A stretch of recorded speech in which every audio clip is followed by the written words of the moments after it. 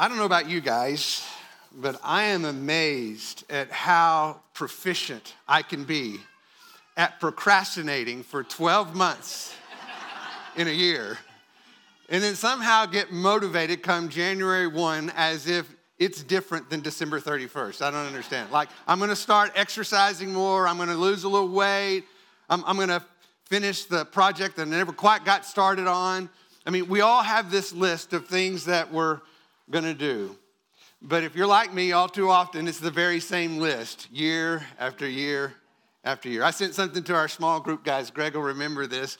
If you've ever heard of Babylon Bee, it's kind of a humorous satire. And one of the things they sent out this week, it says, doctors confirm that life after 35 is just an endless cycle of dieting and back pain until you die. It's funny, but sadly true, right? It's like, dang, that kind of hit close to home. So what do? We start every year a lot of times trying to make plans how to overcome these obstacles in life. We strategize on how to do better and try harder. But we're just not very good at following through with those plans. And that's the big flaw when it comes to New Year's resolutions, and that is they depend on us. They depend on us and what we think makes life better. But in our passage this morning, James is going to offer an alternative perspective. Instead of plans that ultimately depend on us, James is going to encourage us to let God make our plans, aligning our life with His good and perfect will. So before we look at that together, let's go to the Lord in prayer. Father, thank you for the privilege to come together as we close out this year and look forward to a new one. Would you just allow us to really relish in the goodness, even in the hard times, because of your faithfulness and your presence in our lives. May we anticipate the continuing work that you will do in and through us. And I just pray that in some way this morning, Lord, as we look to a new year, that you will kind of realign our focus, reshape our perspective to be more in line with what your word says, what your Spirit speaks into our hearts and lives, so that we may more faithfully follow you this new year. We pray this in your name. Amen. So if you would, turn to James chapter 4. James chapter 4. I'd love for you to follow along with me. I'm going to begin reading in verse 13. So James chapter 4, verse 13.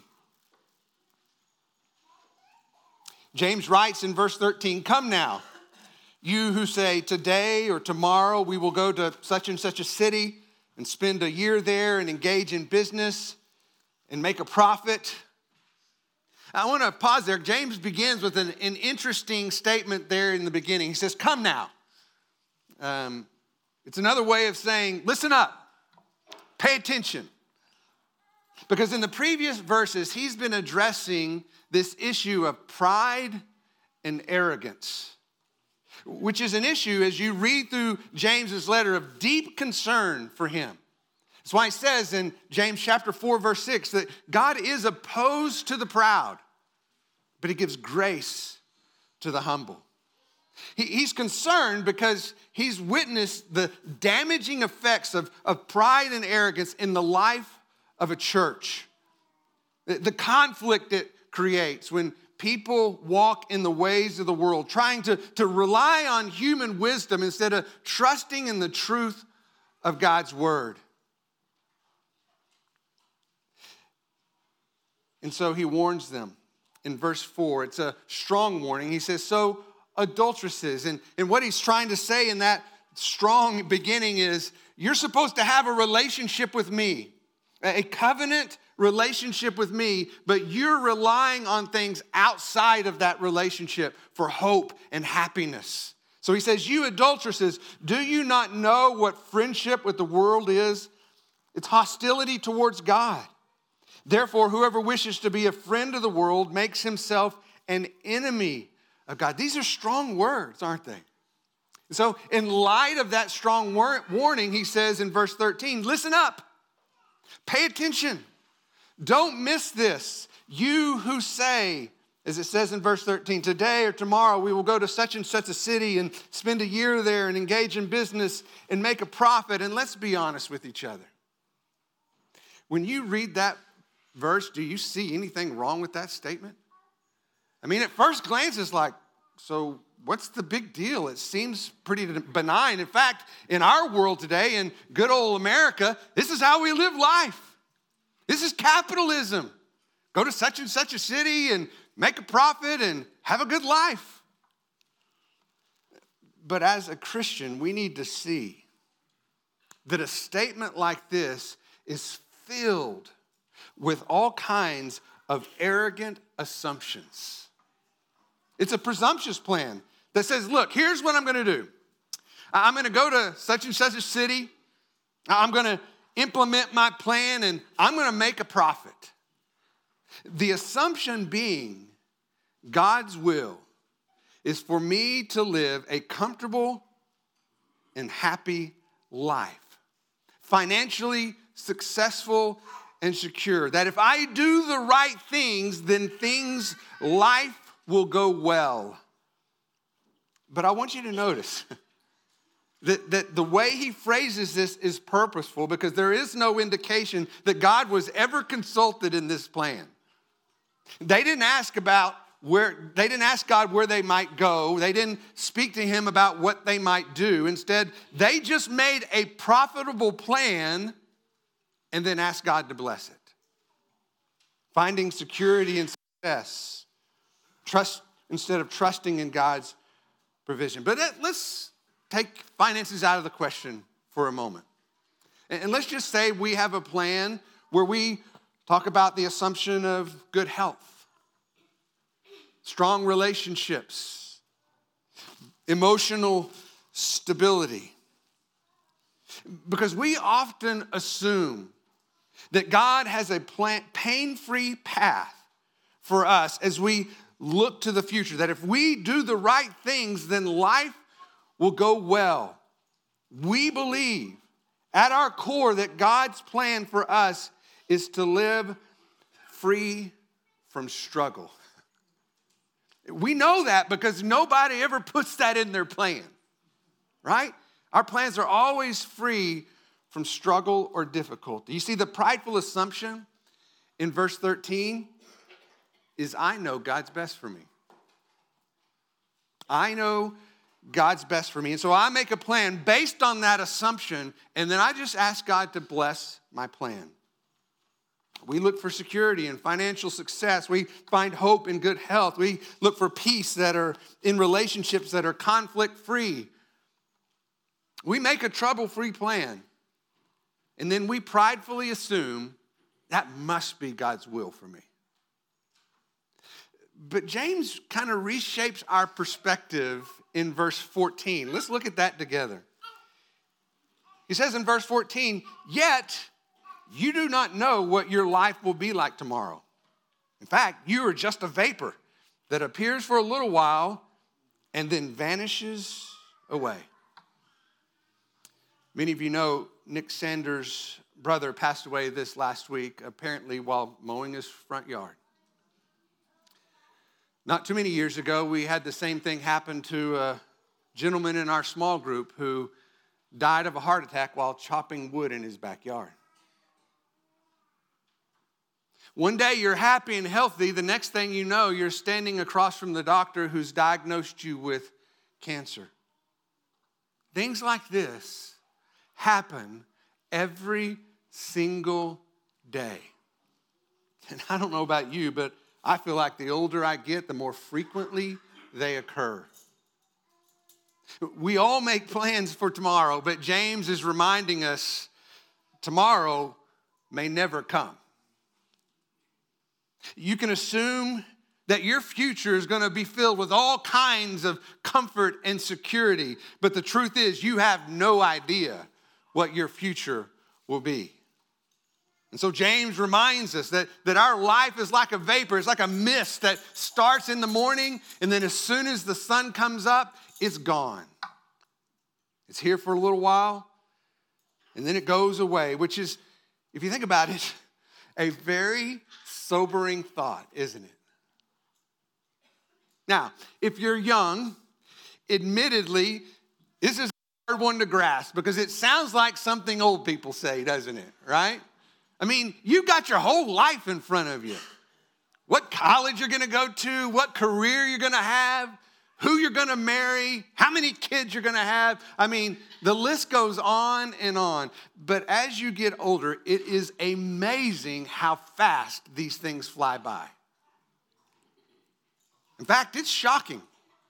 And I don't use that word lightly. It is shocking how quickly things can change, how unexpected life can be, especially as you continually encounter things that you never saw coming. And you quickly realize there are no guarantees. See, I think James is trying to help us grasp the reality of this truth. Because if we get lost in our plans for tomorrow, then we lose sight of how valuable today can be. Today's a gift, and tomorrow is not guaranteed. We must learn to make the most of every day. Jesus actually tried to help us understand this same truth as well. He realizes in our humanity how easy it is to get lost in all the what-if worry about tomorrow.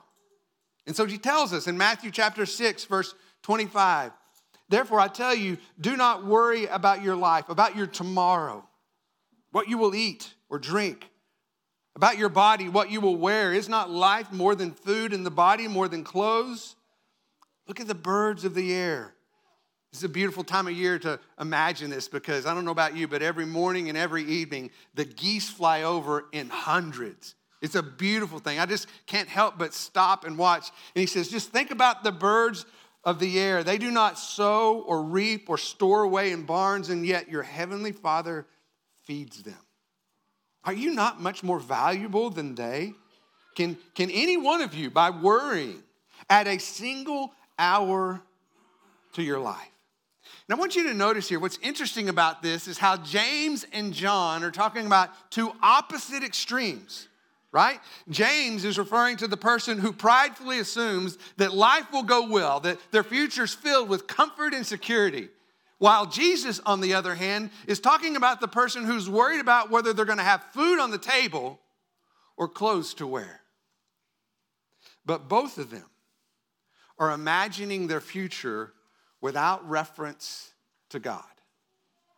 So Jesus goes on and says in verse 31, so don't worry, saying, what shall we eat, or what shall we drink, or what shall we wear? For pagans run after all these things, and your heavenly Father knows that you need them. But seek first his kingdom and his righteousness, and all these things will be given to you as well. Therefore, do not worry about tomorrow, for tomorrow will worry about itself. Each day has enough trouble of its own. I think it's interesting in this passage where Jesus talks about pagans. Pagans are people who simply don't believe in God. They don't do anything in their life in reference to his reality. They imagine a life that depends on prideful self-determination. In other words, my life depends on me and my plans, just like we see in the beginning there of verse James. This is what I'm going to do. They live based on priorities that are centered on what's best for me. And James reminds us as Christians to live each day with a kingdom purpose in mind. In other words, living on earth with a view towards heaven. Investing our time in things that have eternal value, that last beyond the limits of this world. Focusing not on future success, but on daily faithfulness. And then trusting God with our tomorrow. C.S. Lewis says this. I think this is really helpful. He says, aim at heaven and you get earth thrown in. Aim at earth and you get neither. I think that's part of what both James and John are trying to say. They're teaching us to treasure the moments, to learn to be faithful today, because we simply do not know what our future will hold. But we absolutely know who holds our future. And so that's where we put our trust. Look at how it continues in verse 15. He says, instead, you ought to say, if the Lord wills, we will live and also do this or that. But as it is, you boast in your arrogance. All such boasting is evil. Therefore, to one who knows the right thing to do and does not do it, to him, it is sin. You see, James, I need you to know, is not against planning, okay? He's not against thinking forward. In fact, he encourages us to live an intentional life. But instead of making our plans and then asking God to bless them, he says maybe we should begin by asking God what our plans should be. Seeking to align our desires with his good and perfect will. It's the conviction that our life is ultimately in his hands. That's why he says in verse 15, I don't know if you caught it, he says, if the Lord wills, we will live. Do you see that? If the Lord wills, we will live to see tomorrow and do such and such a thing. That's why the psalmist prays in Psalm 39:4, Lord, remind me how brief my time on earth will be. Remind me that my days are numbered. Remind me how fleeting my life really is. In other words, Lord, help me make the most of every day. Because at the end of the day, the goal is not to do great things for God. Don't miss this. The goal is not to do great things for God. We think that, right? Sometimes we even make plans accordingly. I want to do great things for God. That's not the goal.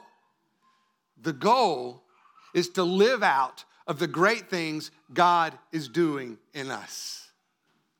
Day by day, moment by moment. It's Ephesians 2:10, right? We are his workmanship, created in Christ Jesus for good works, that he prepares beforehand so that we can walk in them. Eugene Peterson in the message says, steep your life in God reality, in God initiative, in God provisions. Don't worry about missing out. But clearly, as we look at the passage in James, this is not what he was seeing in the church. It's why he's writing. He's deeply concerned. Instead of relying on the Lord, people were bragging about what they were accomplishing apart from him. And James says that's not just wrong. He says that's evil.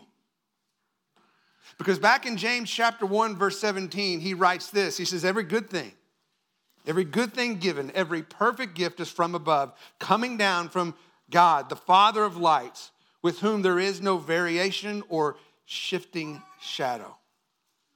So the boasting is evil because ultimately it's fulfillment in worldly pursuits instead of trusting in God's faithful provision. It's what 1 John 2:16 describes as the boastful pride of life, finding contentment and comfort in the pleasures of this world. So James concludes in verse 17, therefore, to the one who knows the right thing to do and does not do it, to him it is sin. Which, to be honest, when you read this at first glance, it's like, what does this have to do with what he's been saying, right? It seems a little bit disconnected. So what does it have to do? Well, in a word, everything. And here's why. Because the only way we know what is good is to know God. The only way to know what is good is to know God. In fact, just to make that point, think back to the forbidden tree in the Garden of Eden. Remember that? Remember how God identified it as the tree of the knowledge of good and evil. It was forbidden not because it had some kind of magical secret powers, all right? It was forbidden because it represented the pursuit of wisdom apart from God. It's a tree that says, I get to choose what's good and right for me, which is the epitome of sinful arrogance. Because the only way we have the ability to know the right thing, much less the power to do the right thing, is because of God and his work in us. It's our independence from God that leads to sinful choices, and it's our reliance on God that leads to a life of righteousness. James is encouraging us to look to the Lord for his direction, relying on the Lord for his provision, and living each day with that kingdom purpose in mind, abiding in Christ on a daily basis. So I want to encourage us as we begin our new year together that we consider the counsel that James has given us. Let's not go on and come up with these great New Year's resolutions, these plans for the coming year, and then ask God to bless them. Let's begin by asking God what our plans should be. Let's live in daily dependence on his faithful provision instead of the comfort and security of our worldly pursuits, the size of our bank account, the meaning and purpose of our job, the good health and everything that we so desire in this world. Because here's what I know to be true. 2024 will be filled with both joy and sorrow, with laughter and pain. Some of it will be expected. Some of it you'll see coming. Most of it you will not. But whatever it is, let's agree together to look for the Lord in the midst of it, seeking his kingdom and his righteousness, looking each day to walk in an abiding relationship with him. Because here's the reality. It's our relationship with him that allows us to endure what is hard. It's also that same relationship that allows us to be grateful for what is good. It reminds us that this world is not our home and that our comfort and security ultimately and completely is found in Jesus Christ alone. Amen? It's how we lift our voice and pray. Lord, not my will, but your will be done. Let's pray. Father, that really is our heart. We want to begin this new year in humble dependence. We don't want to make any plans that don't first begin with the question, Lord, what is your desire for me? Lord, how do you want me to live each day in a way that brings praise and glory to your name? Lord, help me live on earth with a view towards heaven so that everything that I invest myself into has an eternal purpose in mind that works out of not what I'm doing for you, but what you are doing in me, the good works that you've prepared beforehand so that I can walk in them. Lord, help us live according to the goodness and grace that is a gift every single day. We pray this in your name. Amen. I love having kids in the service because, quite honestly, you adults are boring. And I don't know if you heard it, but I had all kinds of amens this morning. I don't know what you heard, but that's what I heard. I did want to ask for your prayers. As you guys know, every year I take a week to plan and prepare for the year, thinking through sermons and those sorts of things. And I try to implement what we just talked about this morning. Lord, what do you want? Because every single year, we'll get halfway through the year in a particular passage on a particular day, and it just so happens to align with what was happening in our world and in the life of our church. I can't plan that, but the Lord can. And so I would just ask that you pray for me this week as I spend that time looking to the Lord. And this is going to be a little different this year because we're going to be going to Dallas in order for Terry to do some things with her mom's house that just need to get done after her passing. And to be honest, I'm a little nervous about being there and being present with her, but also being faithful to preparing for the year. So would you just ask the Lord, calm my heart. Calm my heart. And we'll just trust the Lord that he shows up even in the midst of crazy distractions, right? Just like this morning. Let me pray for us. Lord, thank you for this sweet church family and for our time together. I do ask that as we begin our year, we look to you and we just ask you, what do you want it to look like? What's your plan? How do I live according to your will to fulfill your purposes for the praise and glory of your name? May we live each day with that in mind. And we pray this in that name, the name of Jesus, our Savior. Amen. Have a great day.